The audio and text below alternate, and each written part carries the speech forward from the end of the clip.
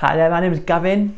I'm one of the leaders here at Jubilee Church Teesside, and I get the pleasure of speaking to you guys this morning as we continue our Frontline sermon series.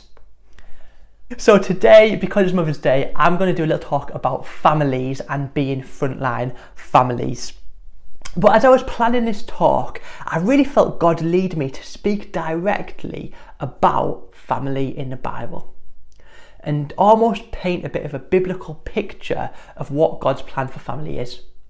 So this morning's going to be a little bit different. We're going to have almost two talks, all right? Short ones, don't worry. We're going to have two talks. One which is a blueprint of family, have a little break in the middle, and we're going to have a second talk which is how you can reach out to those within your family, those who are closest to you. Okay, so I just want the first part of this morning to be a real reminder about God's plan for families and what God had in mind when it came to designing families. See, as I was thinking about this, and what you've got to remember, by the way, is that I'm classed as a millennial. That's a generation that I belong to. Although I'm towards the end of that generation, probably closer to being a Gen Z, like my wife Hayley. I'm just 4 years from being a Gen Z. So my worldview and the way that I see things and my opinions are shaped by the generation that I belong to, just like most people's are shaped by the generation that they belong to. And when it comes to the topic of family and family values, I've got to say that is something which my generation has got a pretty low view of, if I'm honest. Like, I might be generalising here, of course there are always exceptions to the rules, but generally what we see with my generation is that the idea of family is often laughed at or put down. We're encouraged to move away from home as soon as possible to gain independence. We're encouraged to be free thinkers and not feel that we've got to follow the examples of our parents. We've grown up as a first generation really to have divorce as not the exception but the norm.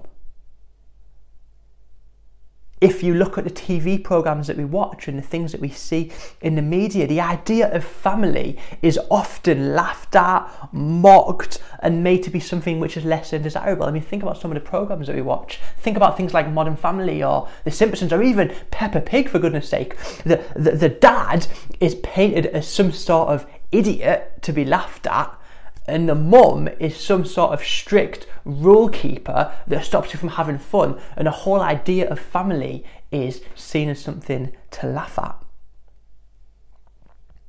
So, in my thinking and from my worldview, family is actually pretty low on the agenda.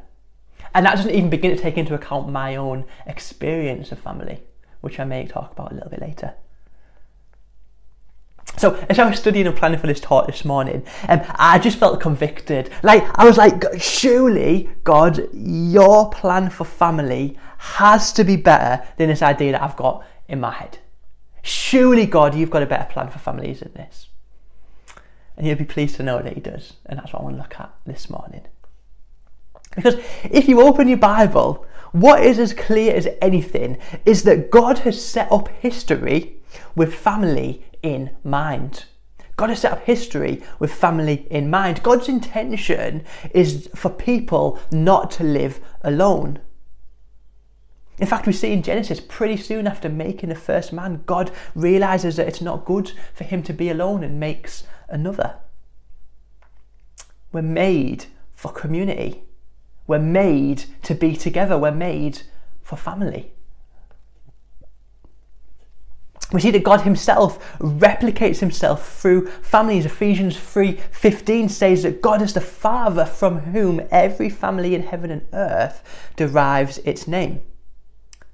Family and community is God's very expression of himself given to us. Think about it. We get it with God, don't we? God in three parts: Father, Son, and Holy Spirit, modelling this to us perfectly.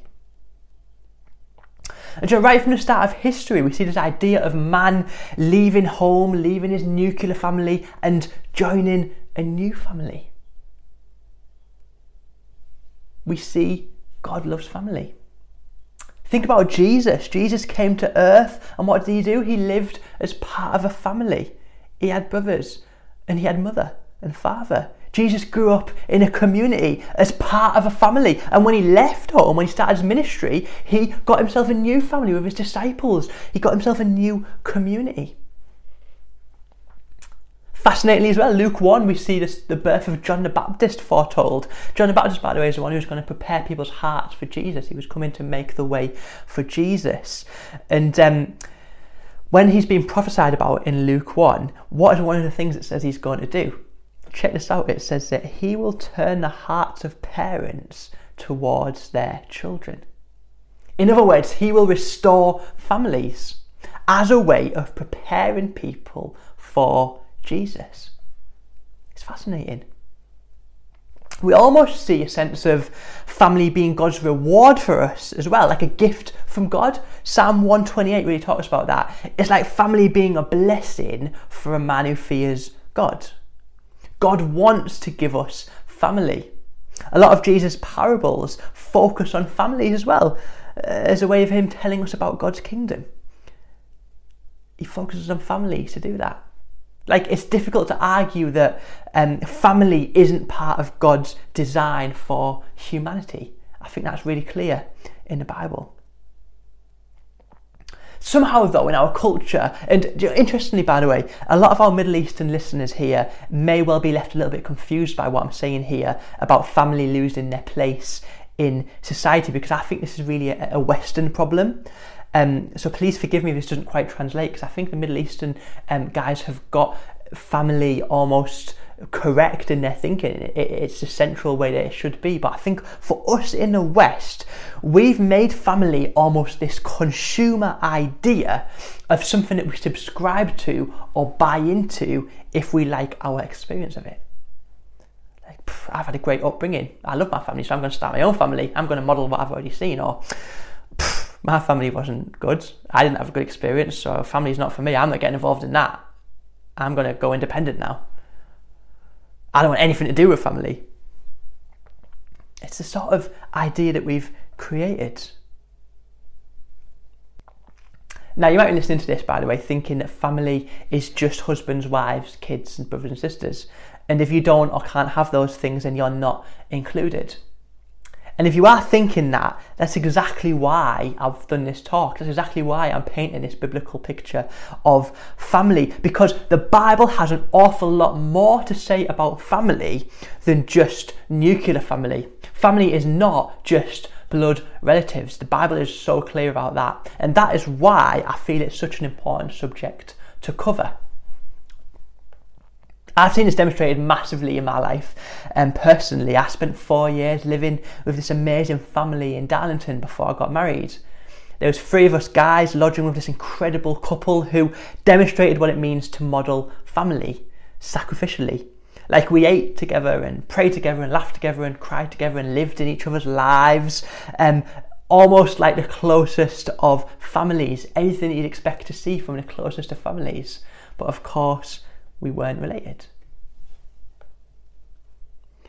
Do you know, in the Bible we see church described as a family being joined together with other believers. Obviously, I've already mentioned Jesus, haven't I, and his disciples. We see it clearly, don't we? There's a story in one of the Gospels of Jesus just doing Jesus things, hanging out with people, and someone shouts, "Jesus, your mother and your brothers are outside." And Jesus is like, who's my brother? Who's my brother? Who's my mother? Like, these guys here, my disciples, these guys are my family too. And I love that, because what it says is that family is much bigger than nuclear family. It's much bigger than bloodline. It stretches to community. It stretches to our friends. It all comes down to this idea that we all need to be around other people. In fact, we see it clearly written in Psalm 68. It says, God places the lonely in families. And I love that. I love that because God's plan is for families. He places people in families. He places people in communities, not just nuclear families. So when I use this word family, when I describe family in this talk, please know that I'm speaking about it in a broader sense of the word. I wonder what your experience of family is like. How do you feel about being together with others? Is it something that you feel excited about and passionate about? Or is it something that you shy away from? It's an interesting topic, isn't it? Look, families are complicated. I know that. Sometimes they're difficult, sometimes they're broken, but in God's grace, He restores. He brings about order. He brings hope to hopeless situations, many of which we face in family and community. And I think there's a battle here that we're facing, and it's a battle for us to recover and rediscover a biblical value on family. I've been so challenged by this lately in terms of really investing into my own family. See, the enemy wants to bring division and hurt primarily through families, especially with the world now telling us that we don't need family. It's tempting sometimes to throw in the towel when things get tough. But actually we need to fight against that. We need to fight against that culture and stand up for families in the way God designed them.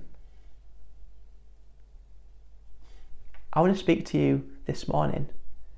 If you're facing difficulties with your family, if you've had a breakdown there, if things are tough, I want to encourage you to give it to God this morning. I'm not saying that it isn't painful. I'm not even saying it should or can be resolved. What I'm saying is that if you put God in the centre of that situation and see what He will do, you may well be surprised. You don't have to face these situations on your own. Invite God in. So that's what we're going to do now. It's going to take a couple of minutes. Hopefully I've painted a positive picture biblically of families. What I want us to do now is just to spend a few minutes praying as the family of God. If you're with your own family at home now, pray with them. If you're on your own, pray as part of the family. Maybe pray for your own nuclear family. Maybe pray for your community that you're closest to. If you're facing a difficult situation now, lift that up to God. Let's take a few minutes to just pray into this idea of families before I move us on. Brilliant. Okay, let's start the second part then. Let's talk about families for a second. Let me show you a picture of my family. This is my favourite picture of my family. And as you can see, this paints a perfect picture of the perfect family that we have. Because as you can probably imagine, life is always like this for us. All right, the sun is always shining. We're always in a beautiful place, a beautiful location. The kids are always behaving and nicely smiling at the camera. We never get stressed or argue. The kids just sit lovingly in our arms without trying to escape. We're always well dressed and have lovely tans. This picture is a perfect reflection of the perfect family that I have. All right, okay, you know I'm not being serious now, don't you? You know that I'm not being serious. Like, families are difficult at times. They're challenging and they're messy, but that's okay because that's just a reflection of our lives.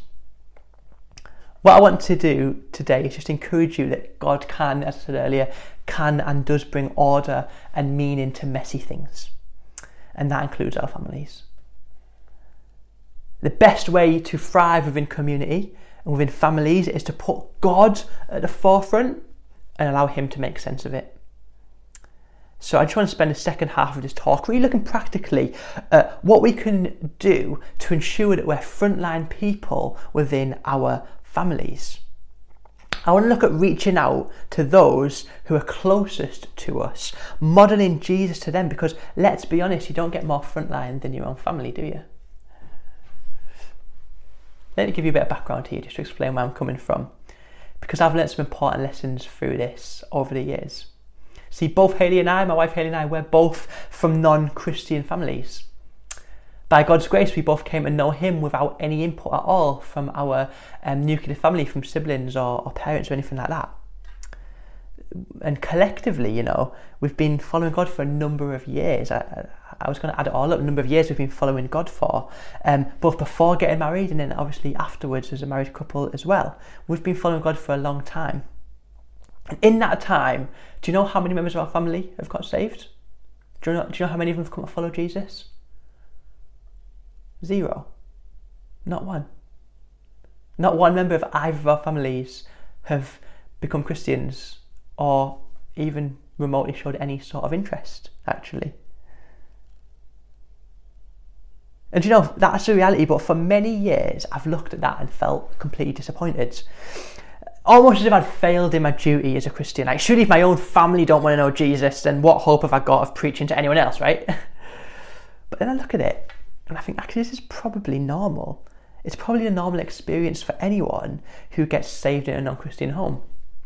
It's probably a normal experience for anyone trying to reach out to someone who is close to them. Because like when I first became a Christian, I tried really hard. All right, like I preached the gospel in every way possible to my family. I did my testimony, I showed YouTube videos, I did the 4 points thing. Do you know that picture that you draw, the Jesus bridge, you know, like 90s style Jesus bridge? I did the Jesus bridge picture. I share my testimony, I put on YouTube videos, I went Pentecostal preacher style on them. You know, I did everything that I could do to try and explain the gospel to them. And do you know what? I got nothing. Maybe the odd nod out of politeness, but that was it. And the fact is this, it's sometimes most difficult to reach out to those who you're closest to. In fact, it's something that Jesus himself experienced. We see it in various places in the gospel, but we see it in Mark 6, this story of Jesus teaching in a synagogue in the place where he's from. He starts sharing and the people are amazed at what he's saying. And then one of them's like, hey, hang on, isn't this just the son of that carpenter, Joseph? Like, he's nothing special. And this leads to Jesus famously saying that a prophet is without honour in his own town and amongst his own relatives. And this little quote from Jesus is something which has brought me great comfort over the years. See, those closest to you, they've seen you at your worst. They've experienced you before you're a Christian. And for many of you, even after you're saved, they'll still see the worst of you because they're very much part of your day-to-day life. They'll see your struggles and your anger and the moments that you trip up. They see the worst of you, so it's any wonder that maybe they won't take you seriously or want to listen to the gospel from you. I'm just speaking truth, I'm just being harsh, I know, but the most encouraging thing I can say to you is that it's not all bad news. Because can I just say, thankfully, it's not our job to save people. It's God's. Just as Chris Frost reminds us last week, it's God who does it. He uses us sometimes as his vessels to help people, but it's his Holy Spirit that leads to new life. It's not us. And that means that our job as Christians, when trying to reach the front line that is our family and closest friends, what we've got to do is try and model Christ as best we can, leaving them with positive experiences of Christianity in order to lead them positively into future encounters with other Christians. That's what we've got to do. But how do we do that? Well, the Bible gives us some good advice about that, okay? And one of those places is in Ephesians 5. So let's just have a quick look at Ephesians 5 together. We'll just read together from verse 1 to verse 10. Follow God's example, therefore, as dearly loved children, and live a life of love, just as Christ loved us and gave himself up for us as a fragrant offering and sacrifice to God. But among you, there must not be even a hint of sexual immorality, or any kind of impurity, or of greed, because these are improper for God's holy people. Nor should there be any obscenity, foolish talk, or coarse joking, which are out of place, but rather thanksgiving. For of this you can be sure, no immoral, impure or greedy person, such a person is idolater, has any inheritance in the kingdom of Christ and of God. Let no one deceive you with empty words, for because of such things God's wrath comes on those who are disobedient. Therefore do not be partners with them. For you were once darkness, but now you're light in the Lord. Live as children of light. For the fruit of the light consists in all goodness, righteousness, and truth. And find out what pleases the Lord. And this passage here in Ephesians is written to people in the church in Ephesus, and basically what it's doing is it's describing to them what countercultural, cross-centered living looks like. He's saying that because you've encountered Jesus, this now is how you should live. And in this little passage that we read, he starts by listing a whole load of behaviours which we should no longer live by, things that were kind of examples of our old life, old sins and things like that. He talks about greed and slander and unholy talk and coarse joking and being immoral and all that sort of stuff. He lists a whole load of things, and then in verse 8 is the key verse of the whole passage. He's like, but wait, you were once in darkness and that's how you lived. That's how you lived back then, but now you're in the light. Like basically you lived like that before, but you don't live like that anymore. That is your old life. Now you live in your new life. Now you reflect God. Now you reflect the life and the light that you found in him. Julie, that's my biggest advice to you when it comes to reaching out to those who are closest to you, those who may know you better than anyone else. Showcase what it means to be a follower of God. Be someone who reflects the light that you've encountered through Jesus. This may not lead your families directly to Christ, but it will certainly allow them to take your faith a whole lot more seriously. And more importantly, it'll leave them positive, ready for future encounters with other Christians. We have the opportunity to reflect Jesus and the change that he's made in our life to those who are closest to us. Of course, I'm talking about families here, but not just nuclear families, as we've said, obviously, the whole community, the people that you're closest to. And what better testimony could you give than showcasing physically how different your life is now that you've experienced Jesus? Because your friends and family can't argue with that. If they see a physical change in your life, it speaks volumes, especially if they won't listen to your words. As we leave this morning, let's be encouraged that we can be people who reflect Jesus to everyone we come across, especially those who are closest to us. See, this is a reflection of the gospel, isn't it, what I'm saying? Like, when we show that our lives are not what they once were, that speaks volumes of what Jesus does. Because by dying on the cross, Jesus took the punishment for us, knowing that our lives were filled with that darkness that Paul described in the letter. Knowing that we were selfish and angry and immoral and impure and greedy. Like, on our own, we couldn't change that lifestyle. We're pre-wired to live in that darkness. But knowing that we were powerless to change on our own, knowing that we were powerless to change on our own, Jesus took the blame and took the punishment on the cross, meaning that we no longer have to be defined by that way of living, but we can walk into a new life. We no longer need to be held back, but we can live in a new way. And the results of that are huge. By accepting Jesus, we're now saying that our old life is gone and we can live differently. We can live a life that reflects Christ. Yes, we might mess up a little bit, might get it wrong sometimes, but we aren't defined by that way of living. We're free to live differently. And that's the message that we can show to our families. That is what it looks like to be frontline people to those who are closest to us. Because there's something attractive about that.